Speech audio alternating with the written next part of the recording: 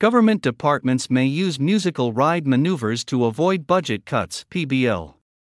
Taxpayers need to beware of manipulative maneuvers when it comes to spending on public services and cutting government costs, according to the parliamentary budget officer. Yves Giroux made the comments when testifying before the Senate Finance Committee on February 13, as first reported by Blacklock's reporter.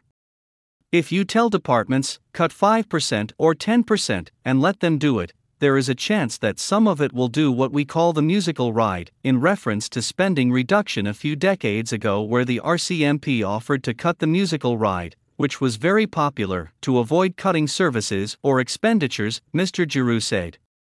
The reference to musical ride refers to a move by the RCMP in the 1990s where it said it would cancel performances of the musical ride when the organization was told to cut $32.7 million from its proposed budget for 1994.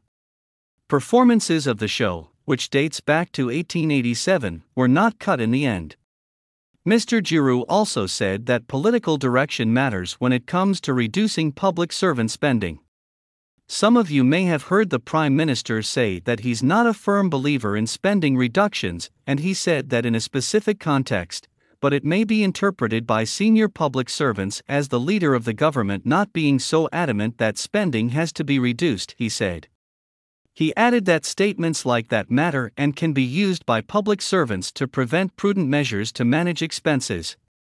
Cutting expenses to government departments will not always lead to a reduction in public service, Mr. Giroux told the committee. There are ways to improve or at least maintain services while reducing expenditures by looking at how things are done, for example, as opposed to same old, he said. It could lead to improvements in the services. The government has said it will focus on economic performance and aim for a scenario where interest rates can come down, Finance Minister Chrystia Freeland said on February 13. We definitely are conscious as our priority, when it comes to economic policy, of acting in such a way that creates conditions that will make it possible for interest rates to come down, Ms. Freeland told reporters in Ottawa. The Liberal government has been running a deficit with rising debt servicing costs, stemming from Prime Minister Justin Trudeau's public spending during the COVID-19 pandemic.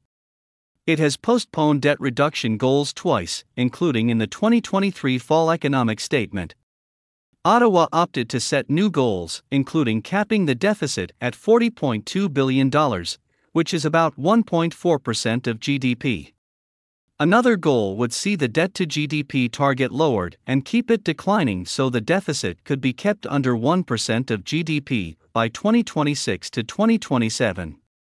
We intend to hit those targets, Ms. Freeland said. Balancing the budget could be done in about 2 years with modest spending restraint, a Fraser Institute report says. Reducing the growth in annual program spending to 0.3% could help the government balance the budget by 2026 to 2027, the organization said. It would also require a 4.3% reduction in program spending. The 2024 budget is expected to be tabled in Parliament in March or April. Jennifer Cowan contributed to this report.